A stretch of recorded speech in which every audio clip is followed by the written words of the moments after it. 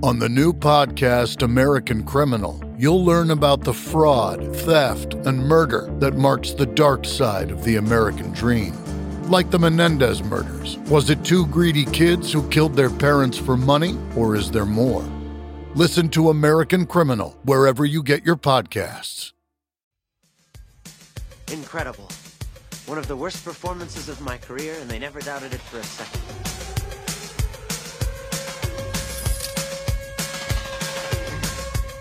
How could I possibly be expected to handle school on a day like this?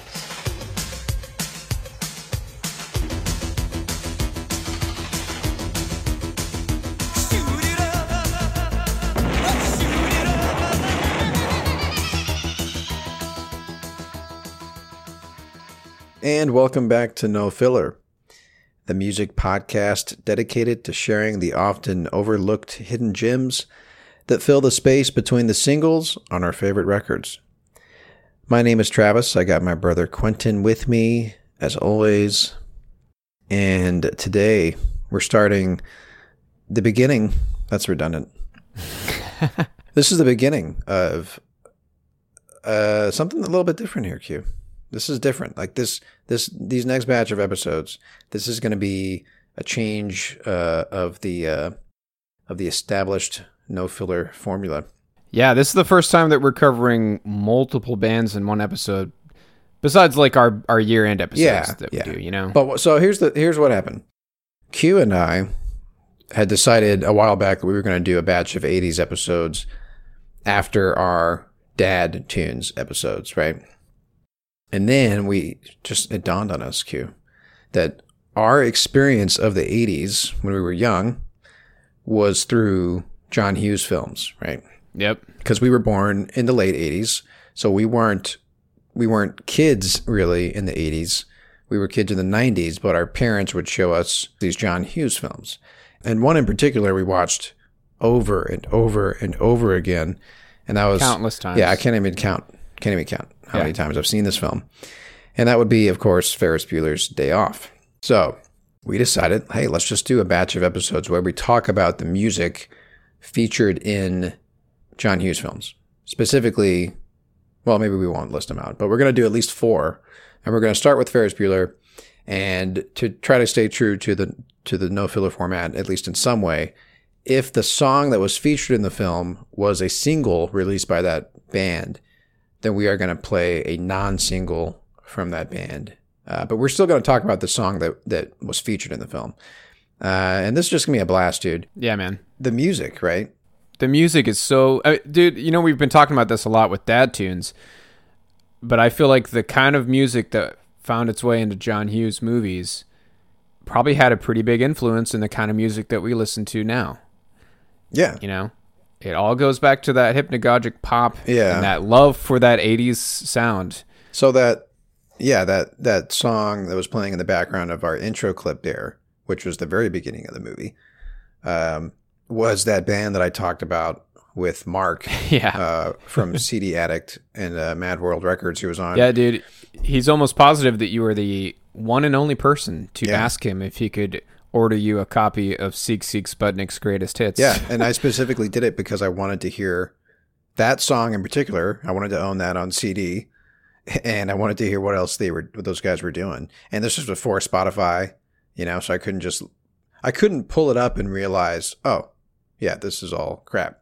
You know what I mean? I had to buy a CD as we all had to do. We all had to buy the CD back in the day to realize that the single was the only good thing on there. Or to realize, as you and I did with lots of albums, that, the single is actually the worst song on the record and everything else is even better. But Seek Sputnik, that was not the case. They very much had their signature sound, that sound, basically, that song, all of their songs. Over and over. Thing. But anyway. So, Trav, you did most of the research just kind of diving into how he decided to put music into his films. I'm going to guess that a lot of it was all him, right? Yes, absolutely. Is that a big part of Definitely. it? So, that's awesome. As he has said in many interviews, like he wanted to be a musician before he made films. He just didn't have the talent. So music has always been a part of John Hughes. And, when the director and also the writer. It's because typically he wrote the script for these movies too. And it's the same person that's picking the music for the film. That's why the music so often perfectly accompanies the scene, right? Because it's all coming from the same mind, And a lot of times he would purposely, because he was such a music fan, he would be listening to bands that were obscure and not on the radio yet. And he would break bands in a way. That's so cool, which is really crazy to think about. But yeah, that's how important these soundtracks became.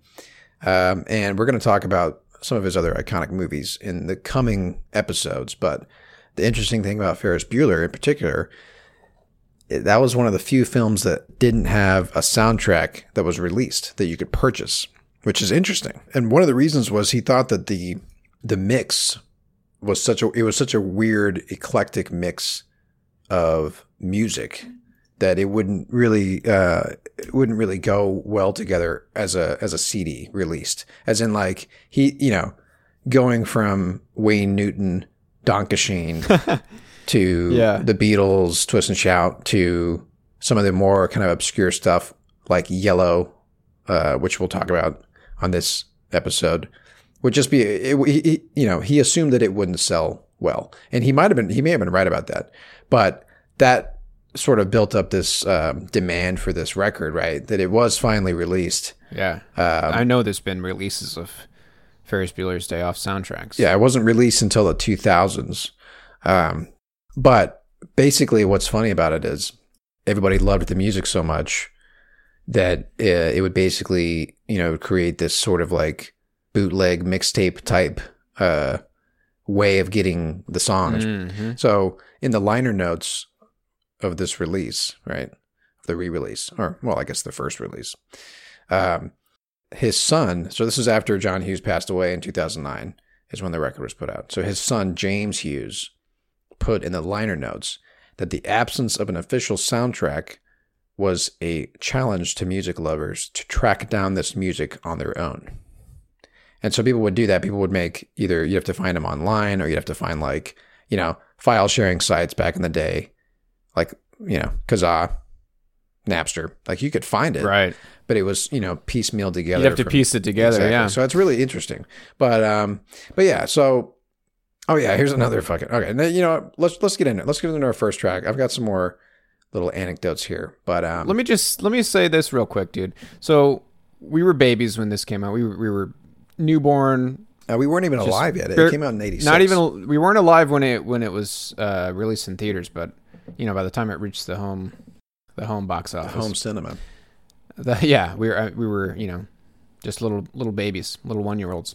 But I can imagine that if I was at the right age, seeing this in the theater, like I imagine that having this like obscure music that I'm hearing for the first time while watching this movie, that must have made it that much more exciting and fun to see, Yeah, well, by that time he had already released 16 Candles, Breakfast Club, Pretty in Pink, right? All of those movies had already come out. This is actually the last one that he did that was kind of this this teen stuff film, yeah. Right? So I read an interesting article that was saying that while those previous films truly had his fingerprints all over them, Ferris Bueller's Day Off is the first Hughes film to capture the radiant joy and reflective inquisitiveness that can sometimes be the flip side of all that passionate upheaval.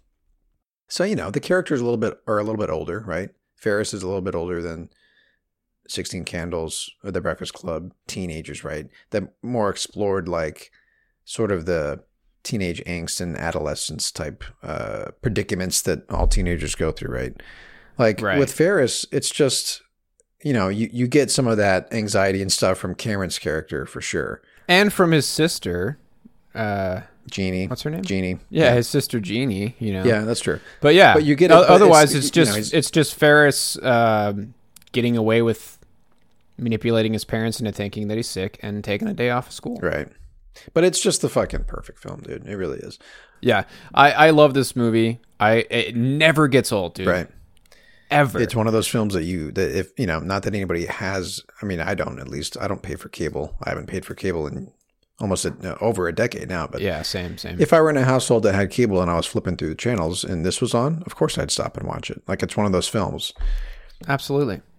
So what we're going to do is go through the film in a way as far as when we're going to play these songs, you know? So we're going to go through the scenes. And we're going to go in order that they appear. In order that they appear in the film. So what's cool is the first one we're going to play is actually part of the original score by Ira Newborn, who is a musician, actor, composer, and he actually does a lot of scores for John Hughes. He did 16 Candles. He did Weird Science.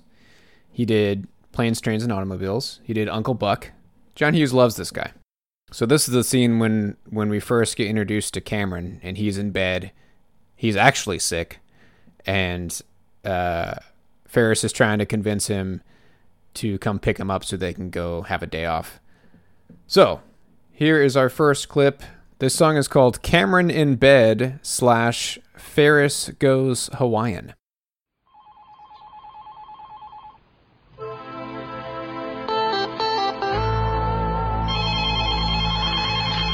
Hello? Cameron, babe, what's happening? Very little. How do you feel? Shredded. Is your mother in the room? She's in Decatur. Unfortunately, she's not staying. Where are you? I'm taking a day off. Now get dressed and come on over. You can't, stupid. I'm sick. That's all in your head. Come on over. I feel like complete shit, Ferris. I can't go anywhere. I'm sorry to hear that. Now come on over here and pick me up.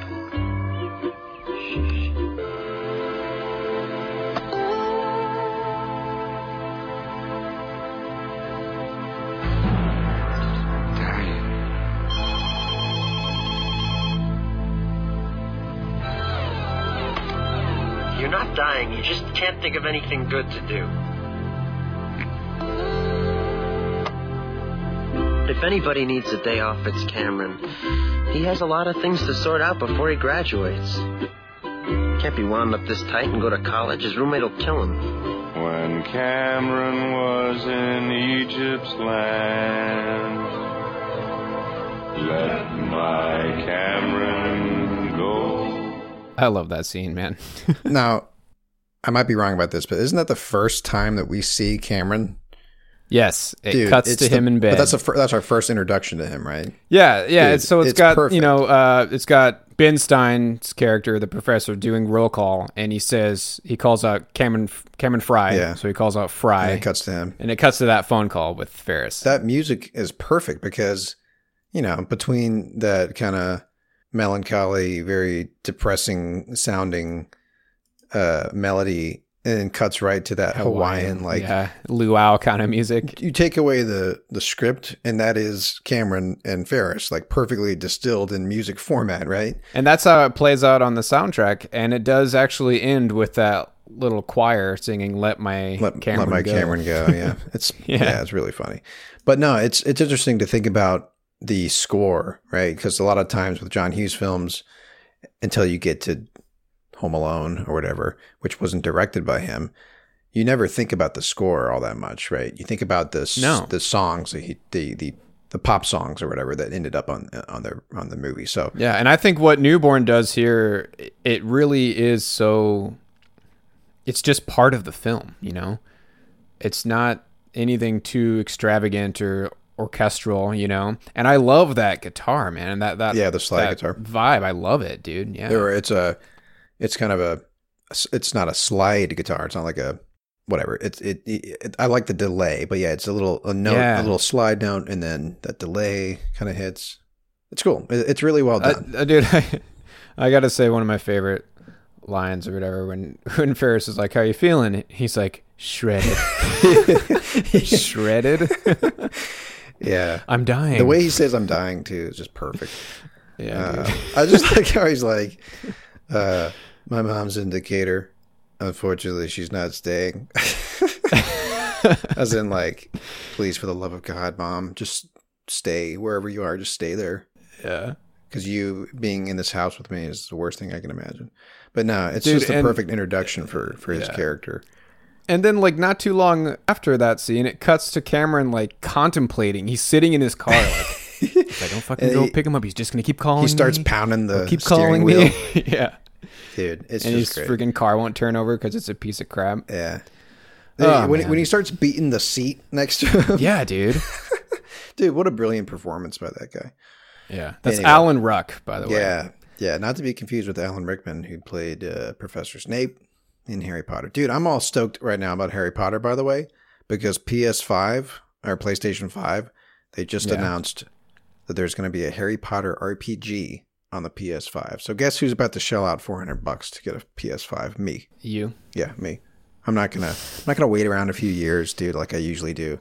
This is going to be the first time that I buy a console right when it comes out. So treat yourself because of Harry Potter. You better get on. If there's a list, you better get on it, dude. Early pre-order is tomorrow. So okay. Anyway, hey, let's move along. Yeah, let's move along. So okay. So if I'm not mistaken, the next song that we're doing is Beat City, right? Nope, we're gonna do Yellow next. Okay. So the next scene that we're visiting is the famous Ferrari scene, and that song comes up toward the end too. I believe it's played twice. Oh, that's right. It's played while when Rooney's walking home. Yep, that's right. That's in the credits, isn't it? At the beginning of the credits. Yeah, that's right. This is one of those songs, I bet you, that people were dying to know who it was. You know what I mean? And when you didn't have a soundtrack that you could just go pick up off the shelves, like, you know, because it's such it is so synonymous with the film. You know what I mean? Yeah, especially the scene that it accompanies, right? The Ferrari scene. So this song in particular was a single. Yep. It's by the band Yellow, Yello. So yeah, let's play the scene, and then we got a cool non-single to play with a kind of an interesting backstory. So, all right. So here is the famous Ferrari scene with Yellow's "Oh Yeah." The 1961 Ferrari 250 GT California. Less than 100 were made. My father spent 3 years restoring this car. It is his love. It is his passion. It is his fault he didn't lock the garage. Ferris, what are you talking about? Ferris, my father loves this car more than life itself. A man with priorities so far out of whack doesn't deserve such a fine automobile.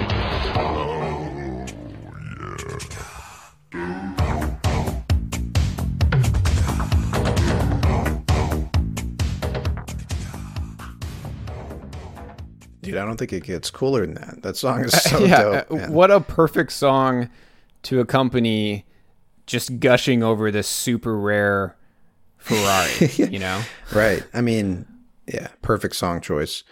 But yeah. So, dude, I sent you a picture of one of the members of Yellow right now. Yeah. First, I thought it was Stan Lee. It does kind of look like. The only reason I sent it to you, I thought it was funny because he kind of resembles the maitre d' at at the famous or the fancy restaurant that Ferris and crew end up at, the French restaurant, which is kind of funny. He's morphed into that guy. I weep for the future. Yeah, exactly. The Abe Froman scene.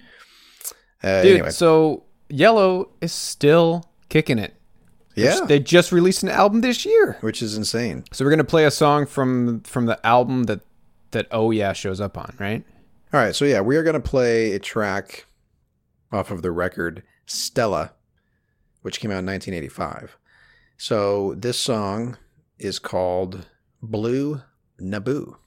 So this song, what's interesting about this, it started out as a piece of music that they wrote for an advertising for the soft drink Orangina in France in 1984. Dude, I love me some Orangina. some Orangina. That's hard to say. Really? You've had Orangina before? Yeah, dude.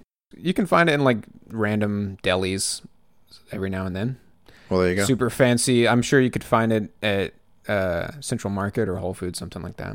So I don't know if it actually appeared in a commercial or anything like that, but that's what it was made. That was what it was intended for. And then it was developed into a track originally intended for release on this album, but eventually came out as a B-side. in the 2005 reissue of the album. So anyway, let's play the song. So this is called Blue Naboo by Yellow.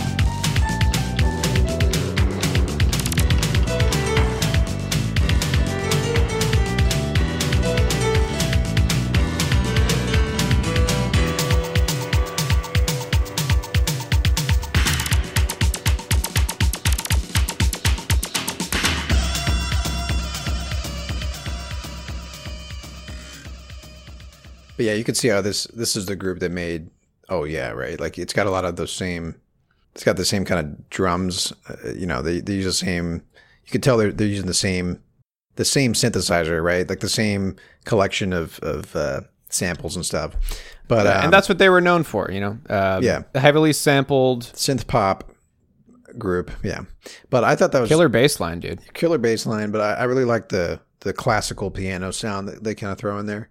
Like that sound is done so often these days in like down tempo. I was gonna say, dude, have you heard of a band called Caravan Palace? No. Okay, so yeah, it reminds me of that a lot, where it's kind of like a callback to the old like jazz, like swing, big bands. Mm-hmm. You know, the Caravan Palace is a really cool group. They have some synthesizer in their music as well, but they're actually a big band. But it's like it's a modern like swing band. That's what that reminded me of, which is cool. And that album came out in what, 84? No, 85. Yeah. Okay, so right before Ferris came out. So what I like about exploring these songs, right, and these artists, is that it's very likely that this is the stuff that John Hughes was listening to, you know? Yeah, as a music fan. As a music lover. 80s. Yeah. So I've got another quote here from this article that I read that accompanied sort of the re-release of the soundtrack. But he was saying that he was so obsessed with the music choices during the filming of this. He was kind of as one record executive called him, a rock and roll freak and a music aficionado. He was characteristically obsessed over the music in Ferris, listening to the Beatles' White Album daily during filming and teaming up with music director Tarquin Gotch and composer Ira Newborn on the songs and score. So what I want to know, this dude, because we know Ira was the composer, right? I wonder what this Gotch guy, Tarquin Gotch, he's the musical director. I wonder what does a musical director do in the film business? I wonder if he was the guy, because he talks about later on this article. There's a quote from Tarquin talking about like trying to obtain the license for Twist and Shout. Like apparently, the Twist and Shout that ends up in the movie is not the actual version of the Beatles record. Apparently, in '88, Paul McCartney said he was unhappy that the song used in the parade scene had been overdubbed with some lousy brass, as McCartney put it, which is funny. But anyway, like Hughes was obsessive about the music choices, probably because by this point he knew how many, you know, people were paying attention to the songs that ended up in his films by this point. Because, right, you know, basically he turned Simple Minds into a huge hit in the U.S. by putting Don't You Forget About Me on, you know, the famous scene in Breakfast Club, right? Oh, yeah. So, like, by the time you get to Ferris Bueller, like, you can't separate the music from his films and his movies, right? Like they're the same thing. So like that must have been so fun for him too, you know? Yeah. Like once if he was confident enough, like it must have been so cool knowing that he was, like you said, breaking a lot of these bands and yeah. getting that music out there. That's really cool to think about. Yeah. Let's play another one. Yeah, so our next song cue. So let's paint the scene. Yeah. Yeah. I know what you're about to say, dude. This is probably one of my favorite songs that shows up in the movie. This was one of the few songs that I actually do remember downloading illegally. Me too. With on Napster or LimeWire or whatever it is we were using at the time. Soul Seek. Yeah. You remember that one? Yeah, I do. Okay, so Ferris convinces Cameron to steal his dad's car for the day. And the only thing missing is Ferris's girlfriend, Sloane. So they make a prank phone call to Edward Rooney, the principal, and convince him to let Sloane out for the day because they tell him that her grandmother died or something. So they're picking her up at the front steps of the school, and they're about to take a joyride through the city of Chicago. Here we go. This song is from a band called the Flower Pot Men. The song is called Beat City. What are we gonna do? The question isn't what are we going to do. The question is what aren't we going to do. Don't say we're not going to take the car home. Please don't say we're not going to take the car home. Please don't say If you had access to a car like this, we're not going to take would you take it back right away? Neither would I.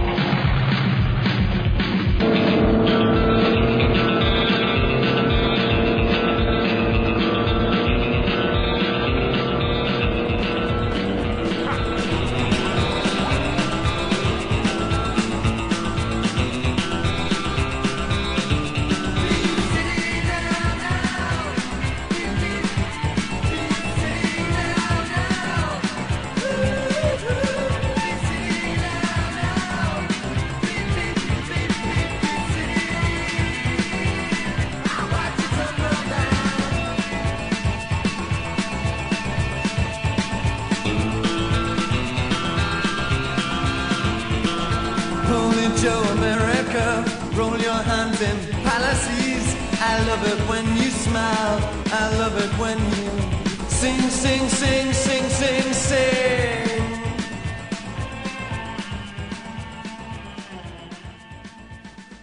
So Q, here's the interesting thing about this song, because as we mentioned, it was released as a single. Because I think we mentioned that it was released as a single, almost specifically for Ferris Bueller. Like this was considered like the closest thing to an official soundtrack for Ferris Bueller. It was this song, and on the flip side was another song that shows up in the film by a band called The Blue Room, called I'm Afraid. And listen to this, dude. This will make you love John Hughes even more. He would send out this vinyl to fans of the movie who wrote him letters. That's awesome, dude. And apparently, as the music director, Gotch, said, he says, John just loved the idea of some kid in the middle of nowhere who's seen his film, who gets something in the post he wasn't expecting, and that makes him cool. That is amazing, man. So how awesome is that, dude? And that, again, shows you how much he enjoyed sharing music with people, like literally, right? He would send these 45s in the mail. Yeah, so cool. How dope is that, dude? Yeah, so, I mean, clearly this is a band that not a lot of people knew about, you know? I mean, I'm sure people are hearing the Flower Pot Men for the first time watching Ferris Bueller's Day Off. There's not a lot about these guys online. I couldn't find much about them. And no, get this, man. This says it all to me right here. He put that song in because he was tired of Gotch's first choice. So yeah, this does show that this guy, this music director, did have some say in the music that was picked. And he originally had picked the song "Walking on Sunshine"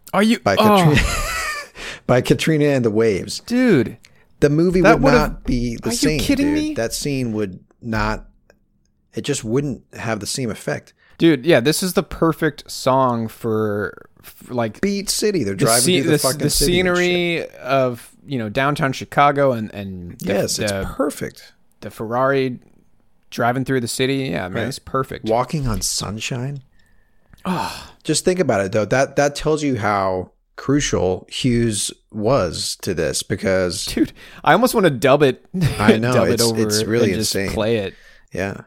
So this song Beat City was produced by the same guy. His name is Mike Thorne, who produced Tainted Love by Soft Cell. So that's a pretty big deal. So I've got another song from the Flower Pot Men, and this was a non-single as best as I could tell. So it seems to me like most of what they were releasing were smaller releases for sure. I can't off the top of my head tell you where this song shows up. I think it may have been a B-side, but they actually later became known as Sun Sonic, all one word, so they changed their names to Sun Sonic and released a full-length LP in 1990 with the title of the same name of the song that I'm about to play. So this is, again, a track from the band The Flower Pot Men. This song is called Melting Down on Motor Angel.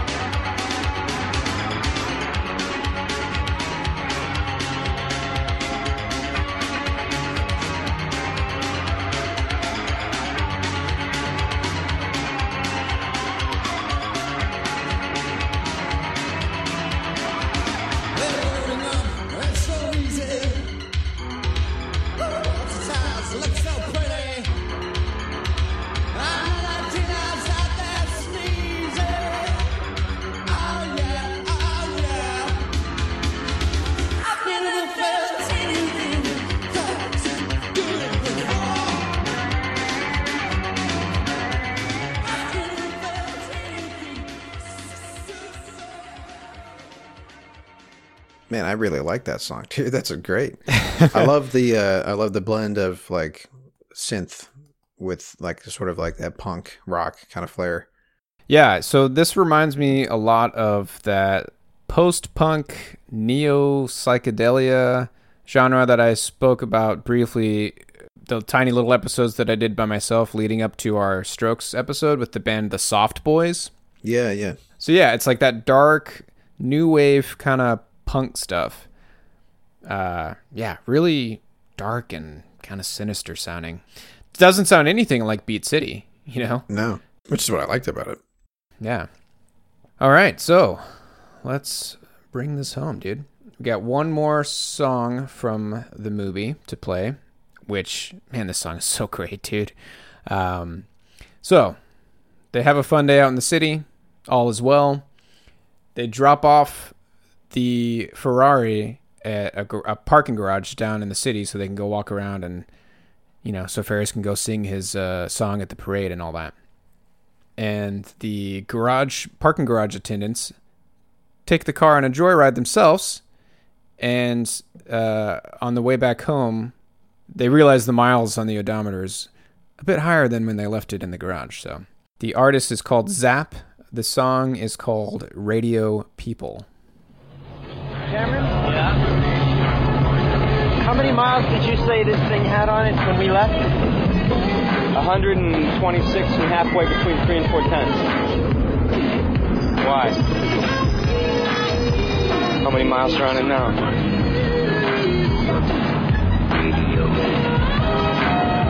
Here's where Cameron goes berserk.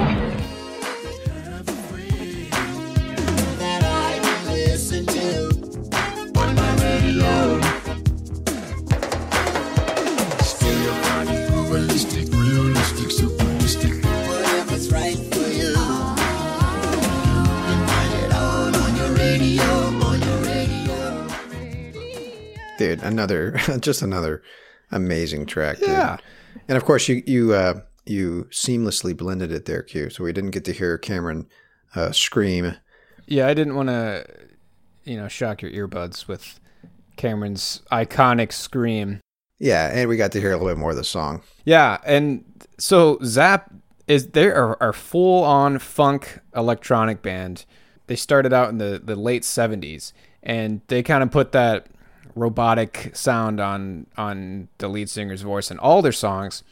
I feel like they must have had some influence on Daft Punk and that kind of French electronic sound that became popular in the late 90s, Yeah. And we have a non-single to play from them. So this is off of an album. So all their album names are Zapp, Zapp 2, Zapp 3. In 1985... Just like Seal. Right? Just like Seal. In 1985 is where this song, Radio People, shows up. The album is called The New Zapp 4U, and it's Roman numeral 4 and the letter U. And so this song is actually a cover. Everyone knows the song I Only Have Eyes for You, right? Oh, yeah. Tons of bands have covered it. So this is their version of it, and dude, you're going to fucking love this, man. All right, so here is Zapp's cover of I Only Have Eyes for You.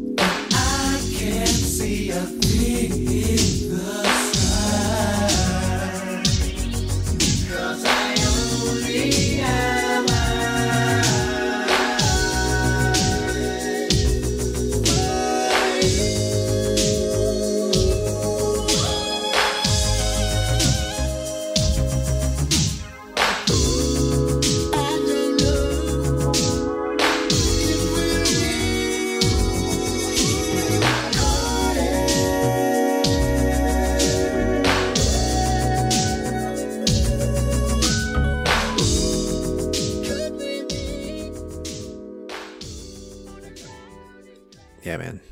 This is like the music that is making a comeback right now, dude. I know, dude. I knew you'd love it, man. Yeah. Just it's that hypnagogic pop? Yeah.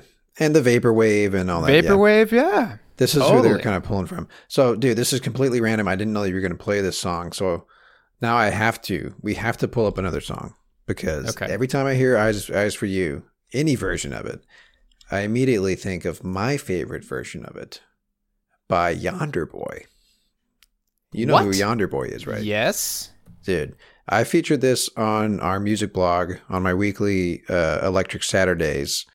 This version is is the best version, dude. Yeah, and Yonder Boy is another electronic artist in that like jazzy down-tempo vein. Yeah, and I think he's French, actually. He is, for sure. Yeah. Cool, let's play it. Yeah, let's play it.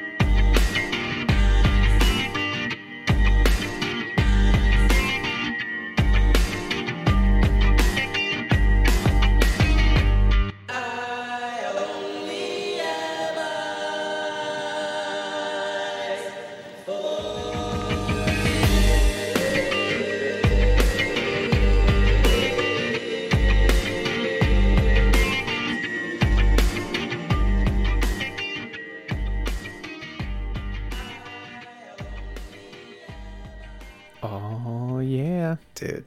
Love it. I love how he turned it into like almost like this dark rock song, you know? Yeah. There's really nothing electronic about it. I think that was the Flamingos version. Like the original I want to version. say they're the guys that... Not the original, because that's actually... What's the original? Like, pretty much everyone is covering this song. It was written by some composer named Harry Warren and lyricist Al Dubin, but I don't know if he actually ever sang it. It's so just it's one like of those, one of those standards. Right? Standards, yeah, exactly. But yeah, dude, that's great. I never listened to that, to anything past Shallow and Profound with as far as Yonder Boy albums go. Yeah. So, cool. Yeah. Anyway, that's just random, but... So yeah, I think that's all we had, dude.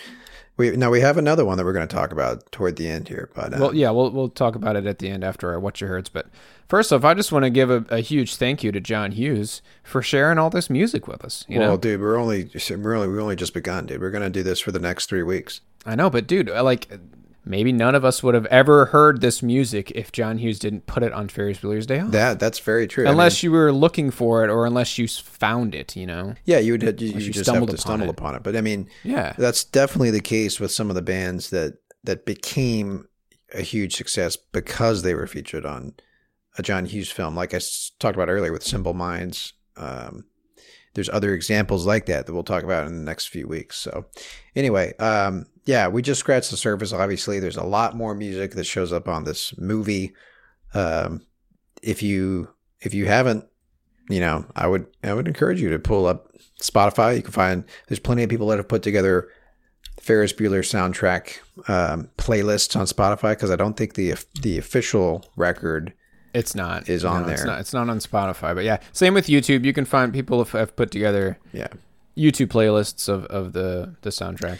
But yeah, what's great about Spotify, people throw on really random stuff like the "I Dream of Jeannie" theme song. You know, shows up for half a second while Ferris is dancing around in his room. You know, right after he convinces his parents to leave him alone for the day. Dude, I'm so glad that I just read this name, because I wanted to mention this. One of the artists that's on the soundtrack, it's a really cool song too. It's called "Bad" by a band called Big Audio Dynamite. And I mentioned them last week on our Seal episode. Right. And I knew that band sounded familiar to me. It's probably because I saw their name on the soundtrack at some point. But yeah, I think it was the roommate or something like that of Seal was in Big Audio Dynamite. So what a small fucking world we live in, dude. Yeah, really. But yeah. And also, like we sort of touched on, the actual score by Ira Newborn, also a huge part of the movie, you know, because it added that sort of background element. And, you know, it's kind of the point we were making, like, did a perfect job personifying the two main characters in music format. And really great. The other song that we're going to talk about later kind of did the same thing. So, for sure. Anyway, let's do our What You Heard, Q. Why don't you go first? So... I got to give another shout out to the vinyl community on Reddit. I can't tell you now how many great albums and artists I've discovered just with people sharing a record that they picked up. You know, I don't know if you're a part of that subreddit, dude, but I highly recommend checking it out because there's always something interesting to find on there. So, does the name Jonathan Richman mean anything to you? Not off the top of my head. Okay, so you know the guy that's sitting up in the tree playing guitar and There's Something About Mary? Yeah. It's kind of like a theme song for... Yeah, that's Jonathan Richman. Okay. He actually shows up in a few of those movies. The Farley Brothers? What's the name? Yeah, the Farley Brothers. He's like the house band in some bar in Kingpin, which is one of my favorite movies, by the Farley Brothers. Anyways, so one of his albums was posted on the vinyl subreddit. It's an album called I, Jonathan that came out in 92. He just releases a lot of great, like, kind of surf rock, Americana, I guess is one genre that gets thrown around with him. Just really simple, fun, kind of lighthearted tunes. This song I'm going to play is probably his most popular, according to Spotify. It's been played the most out of all his songs on Spotify. It's an awesome song, dude. I think you're going to like it. So, again, the artist is called Jonathan Richman, and the song is I Was Dancing in the Lesbian Bar. Well, I was dancing at a nightclub one Friday night, and that nightclub bar was a little uptight. Yeah, I was dancing all alone, a little self-conscious, when some kids came up and said, for dancing, come with us. And soon I was dancing in the lesbian bar. Oh, oh, I was dancing in the lesbian bar. Ooh, ooh.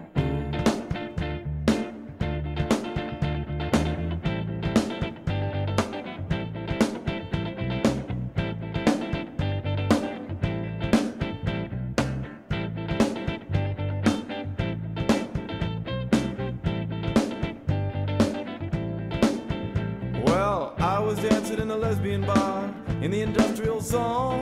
I was dancing with my friends and dancing alone. Well, the first bar, things were alright, but in this bar, things were Friday night. In the first bar, things were just alright. This bar, things were Friday night, and I was dancing in the lesbian bar. Oh, oh, I was dancing in the lesbian bar. Ooh.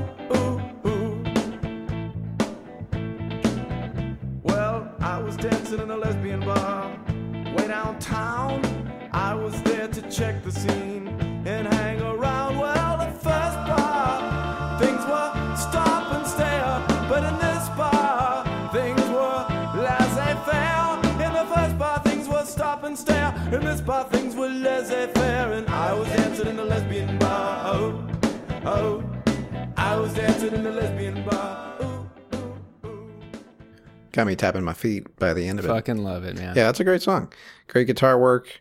The lyrics are great, dude. Like, he was at a stuffy bar, like, not enjoying himself at all. And these kids come up to him and they're like, follow us, dude. Let's go dancing at this lesbian bar. You're going to have a blast. Oh, so he ended up there. I didn't realize that. I thought he was there the whole time. No. Oh, okay. That's why he's saying the first bar was all uptight. I see.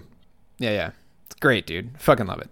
Anyways, so yeah, I kind of dove pretty deep into Jonathan Richman. He has a lot more surf kind of music earlier on. If you go back into the 80s, he played a lot with a band called the Modern Lovers.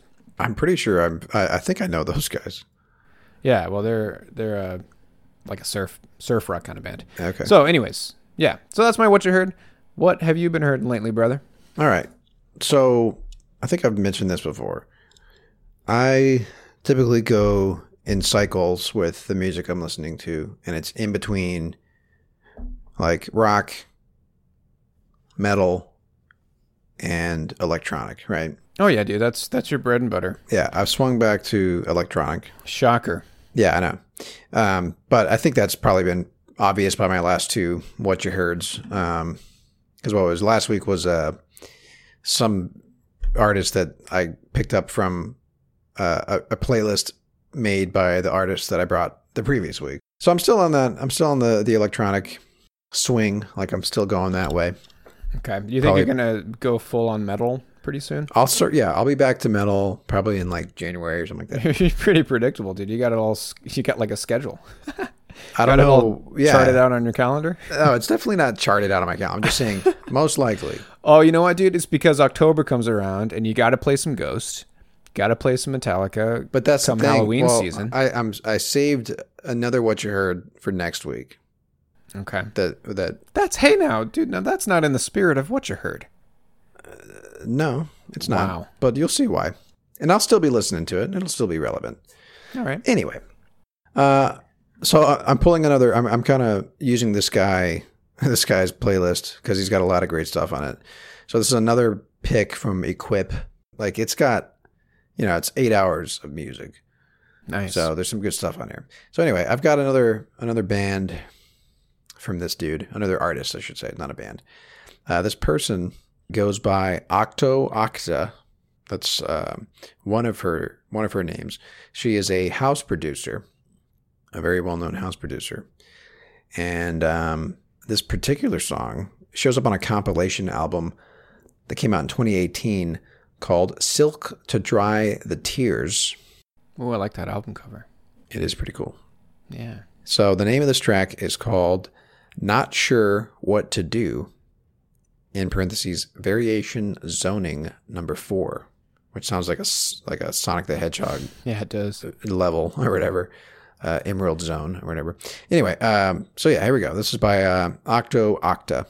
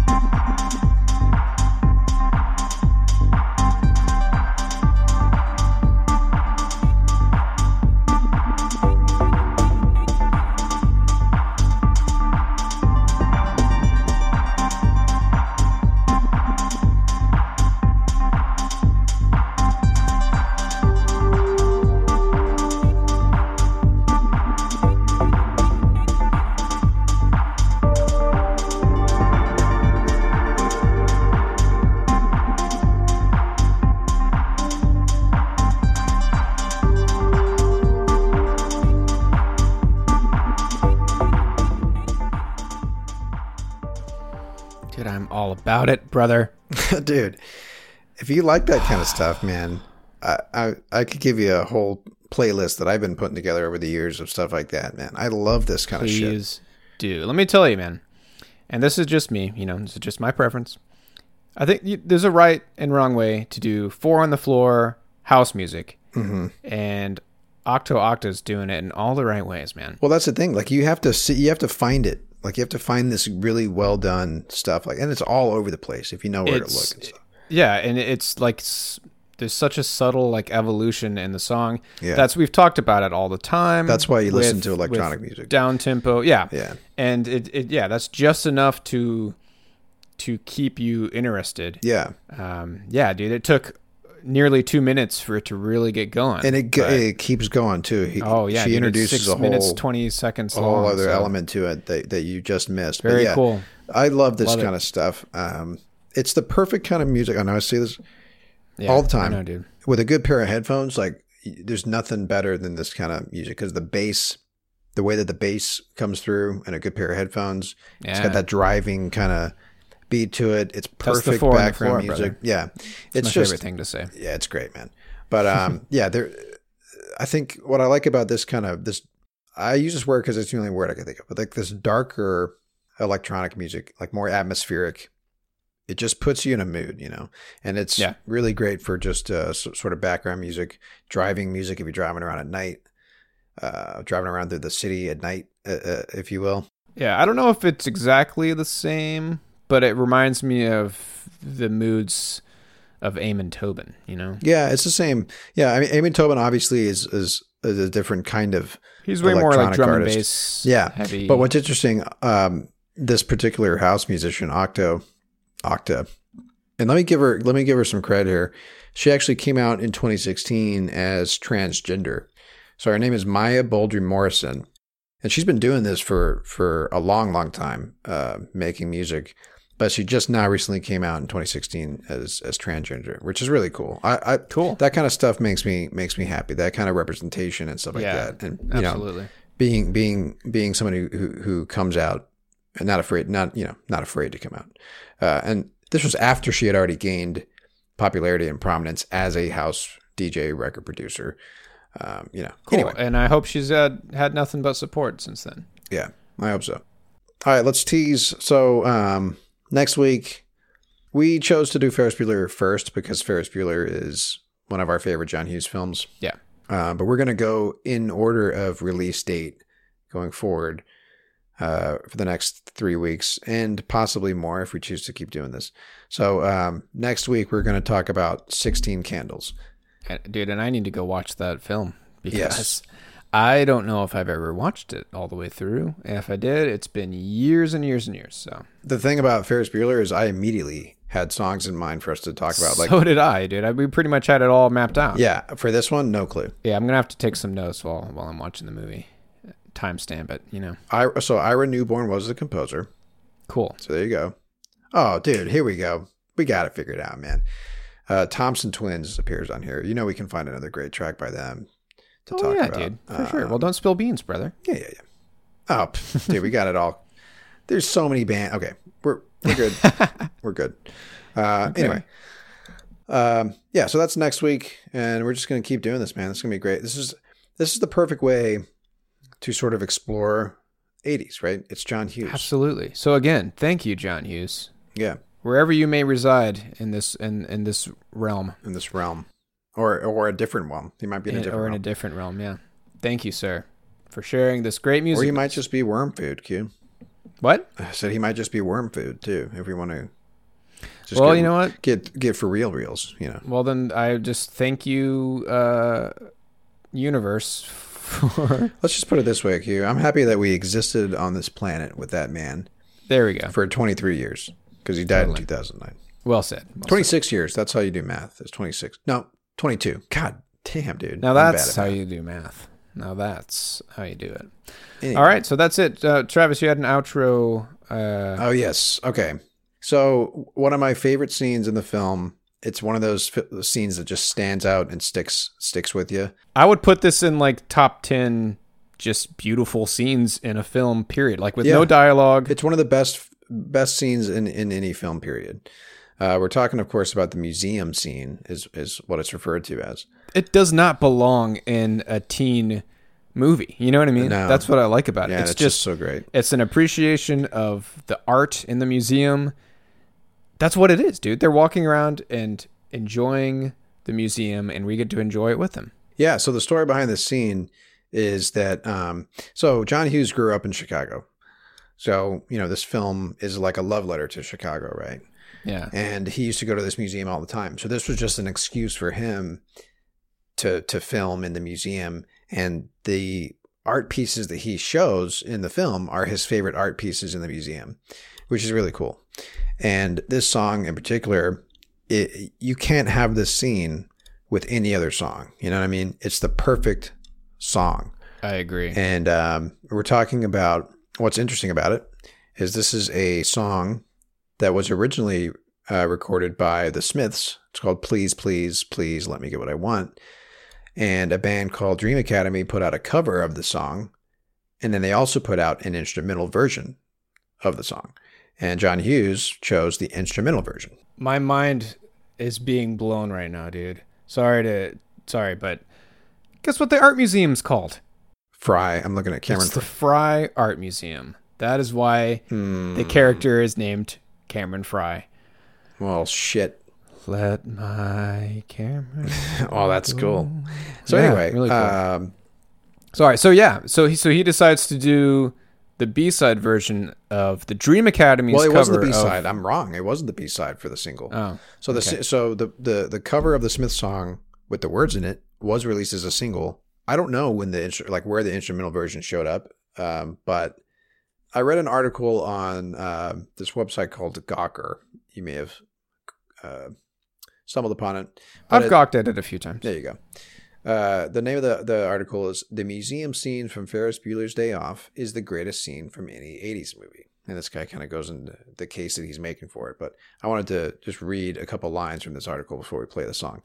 So he says here, "I believe Hughes chose to use this instrumental cover version because it is both clinically cold, like Cameron, and uniquely optimistic, like Ferris. The song juxtaposes these two very strong emotions and perhaps points to the future direction that the lives of these two characters may take." Yeah, it's cool. And it is cool, again, like you said, that he decided to use this beautiful instrumental version by the Dream Academy. It's perfect. And there's like that crescendo at the end of the song, and that's how it cuts straight to the parade scene, I believe, is the next scene. Yeah, you're right. Yep, really cool. All right, Q. So we're going to let that close us out. You can find us on our website, nofillerpodcast.com, where you can find all of our show notes for every episode, including track lists. So this will have a lot of tracks on it because we mentioned and played a lot of music. And then, of course, you can find us on the Pantheon Podcast Network as well. That is our home, Q. And it's also the home to a lot of other great music podcasts. That's pantheonpodcasts.com. All right, Q, that'll do it for this week. We're going to have the Dream Academy close us out with their instrumental version of Please, Please Let Me Get What I Want, which is a song originally by the Smiths. So no, I thought there were 3 pleases. You're right, there are 3 pleases.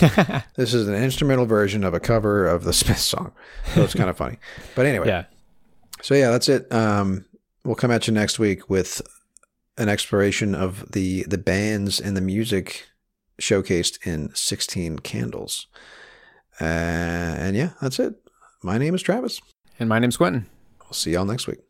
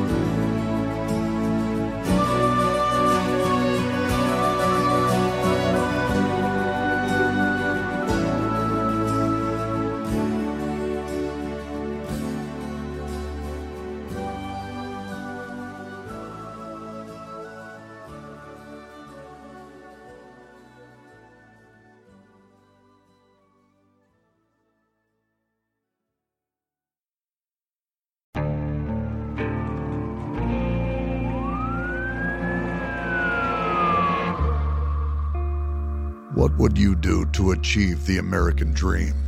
The big house, the happy family, the money. 911, what's your emergency? Would you put in the hours? Would you take a big swing? What's the problem? What's the problem? Would you lie? Would you cheat? Were they shot? Were they shot? Would you kill? Yes. My mom is dead. My mom is right there. From Airship, the studio behind American Scandal, comes a new true crime history podcast. I'm Jeremy Schwartz, and I'll be taking you inside the minds of some of our most notorious felons and outlaws, exploring the dark side of the American dream.